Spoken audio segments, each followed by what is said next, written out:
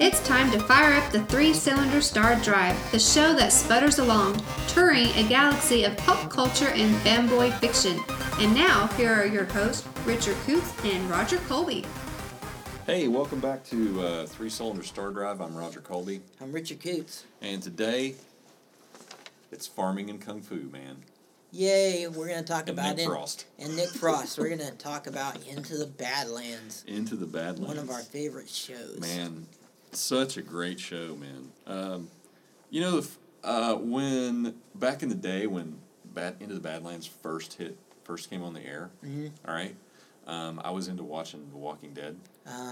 Okay, and since then The Walking Dead's dead to me. Yeah, I don't care. It's become this marketing gimmick. I don't really like it anymore. Yeah, I don't care much for it either. Yeah, it's just kind of. It's all about shock value now, not the characters of the story. And it's misery porn. Yeah, I just really, it's just like, and it's just become so formulaic. It's like, okay, the group looks for an oasis. They find an oasis in the desert. Oasis turns to crud. Yeah. Villain shows up. And then the dies. gimmick of one person becomes enlightened and then gets killed immediately. Yeah. Yeah. I'm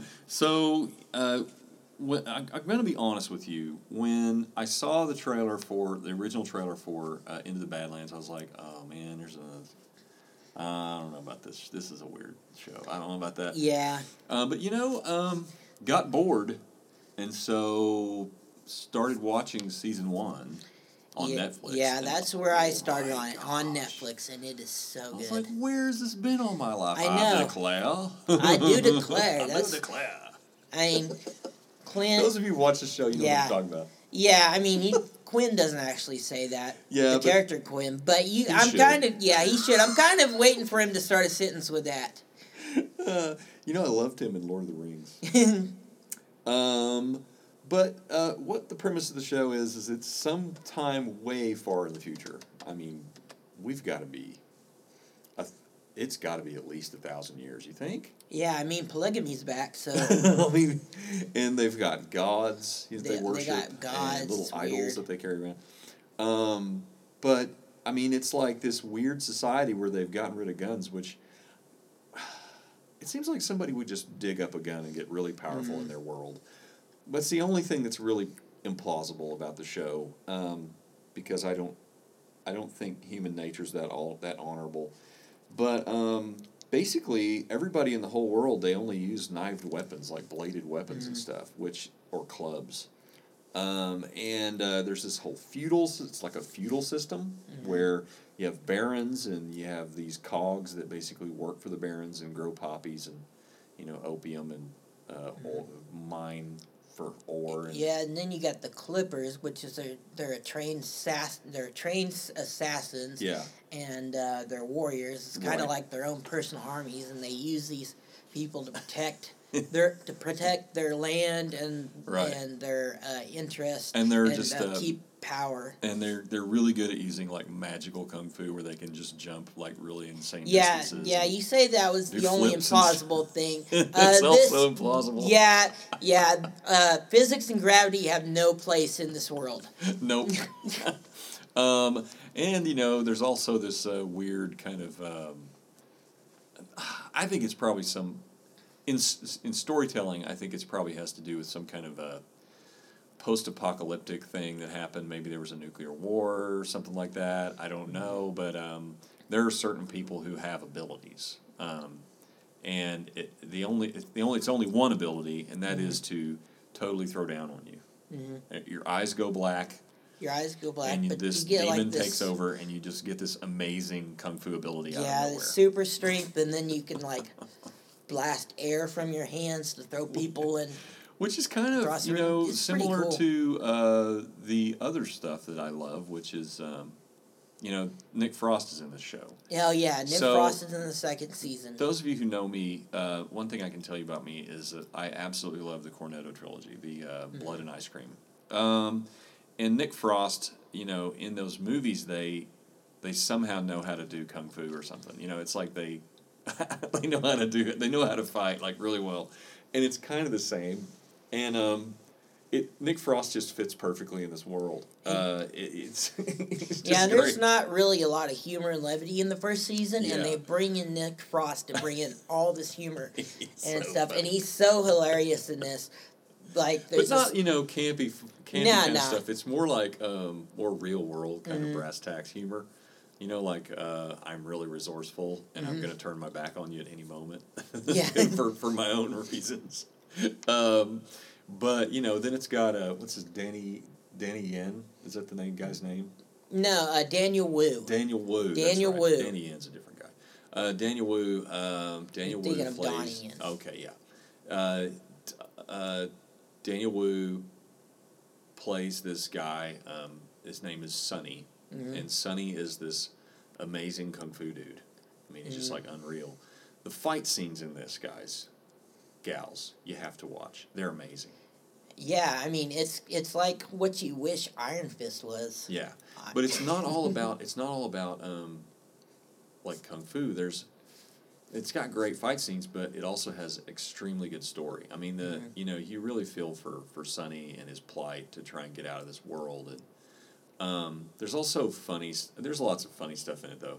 Like there's a scene in the second season where Sonny and Nick Frost are like, they're trying to get back into the Badlands, because they got shipped off to some weird mining colony where they just mine up like Matchbox cars and Yeah. like artifacts from the past. Yeah. that are worth money. And Sonny, you know what's great about this season too? They throw Sonny into all like these Jackie Chan style Yeah, right. things where he's like using all the everything in the environment to Yeah. fight with. Oh, it's great. It's great. But anyway, they come over this hill and it's like you're going to the Badlands and he's like, oh, is that the entrance to the Badlands? And it's this gigantic wall. It's like 400 feet tall and it stretches off into the horizon. It's a huge wall. And he goes, oh, did the Barons build that? And he's like, oh no, that was built eons ago by someone else. You're Yeah, going, it's Trump's wall. We're not going to get into politics on here because politics aren't fun. But this is pretty funny. This was funny. It was funny. It was so funny the moment when it happened. You're just like, oh my god, they totally made a statement. But it, it's a great show. It's what I love about it too is all the political dynamics. The fact that a dude in a wheelchair could completely throw you down. Yeah, it's pretty fun. I mean, there's this character in what's his name in the show? He's the guy. I can't remember the character's name. It's Stephen Lang. Yeah, it's Stephen Lang. he played the villain in Avatar, and he was in that. And he's this guy in a wheelchair, and he's like an old clipper who got paralyzed or something, and he's kind of a mentor to Sonny, and anytime you try to take this guy on, he just he pulls weapons out of the wheelchair. He's got weapons in his wheelchair. But he doesn't need them either, because he can completely destroy you with his, amazing wheelchair kung fu. Yeah. He's awesome. He's pretty awesome. But it's really cool to see what's really cool is to see a disabled character so powerful, in the show. And this is kind of it's kind of styled after like the Hong Kong martial arts Yes, movies. it is. If you like those, this is the show for you. I'm a huge fan of the old kung fu chop socky film from the 70s and 80s. Those old films where they were terrible dubbing and you killed my master, so now I'm going to kill your movies. And it's very similar. I mean, it has a very similar kind of thing. And there's like these kind of mentors and, all that stuff. So it's really good. You need to check it out. Into the Badlands. Fantastic show. On AMC. On AMC. All right. So today's dollar rental of the week is a film that is really close to my heart. And honestly, I say that, last week we talked about Shark Exorcist. Yeah, and if you haven't burned your copy by now, be sure and your mission podcast listeners is to go out and find I don't know how that one even made it into circulation. and destroy it. Okay. So the one we're going to talk about today is an independent film that is really close to my heart. And reason it's close to my heart is because I really love the craft of prop making, okay? I've made a few props in my life. I've made a few props. I've made a few things like, I made costumes and stuff like really elaborate.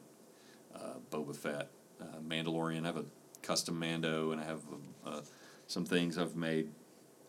So when I see a film that is low on like CGI budget. It doesn't have much of a CGI budget, but man, they spent all their money on the props. And that movie is Hunter Prey. Okay?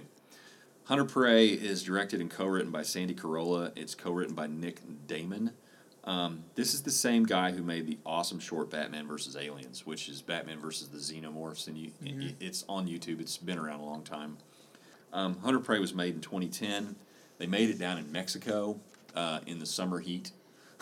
And so they're wearing these armored outfits and stuff, kind of like Boba Fett, and it's extremely exhausting to wear those in that heat. I bet that would have been fun. But what I love about the show are the amazing props. I mean, the suits themselves are just incredible, okay? And then there's these really great little reveals that they have in the show, in the film, that basically, blow your mind. You're like, what? I had no idea that that's what's going on. And it's the premise is these two alien guys, or two guys in these suits, and they land on they land on this planet, and they're searching for this guy that's escaped. He's an escaped convict, and they're going to go try and get him.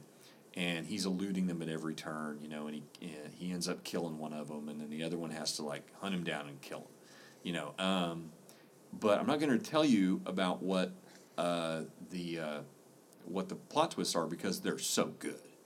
But there is, in this film, there is a working gauntlet that pops open with these little blades in it, and it's just. I've slowed the thing down and watched it. It has to be spring-loaded. It has to be fabricated out of something. The guy probably made it through vacuum forming, because this is before 3D printing, okay? So the guy probably made it with vacuum forming. It's probably got resin pieces that were mold and cast. It's unbelievable. So I would say, you need to get out and rent this film. It's such a good movie. But if you like Boba Fett, guys, if you're a Boba Fett fan and you wish you had a whole movie with him, then this is the closest thing you're going to get to till Disney figures out that most Star Wars fans want a Fett movie, which we do. Mm-hmm. We do want a Fett movie. And Disney, if you're listening to this humble little podcast, I'm going to tell you, you make a Fett movie, and that will make more money than you could ever imagine. It's going to happen. I mean, they say they got plans for through 2030, so Fett's going to be in there somewhere. It's got to be in there. Okay. Well, if you want to follow us on Twitter, it's at 3SCD. 3, the word 3, and then SCD. That's our Twitter handle. And I've got books out there you can go get to and check out and buy. I'm also on Kindle. Search Roger Colby. And you can also find a lot of the latest news on entertainment there too. Yeah, on our Twitter page you can find the latest entertainment news, like geek news. If you're Mostly a bored sci-fi fan. Yeah, if you're a bored sci-fi fan like us, we have really good news on there. Yeah, you won't be finding anything about 50 Shades Dark or anything. No. No, it'll be. Well, next time we're going to talk about we're going to rip on Spider-Man. Sony. About Sony. We're going to rip on Sony. How stupid they are when it comes to the Spider-Man property. All right, well, next week we'll do that. So until then, I'm Roger Colby. And I'm Richard Coots.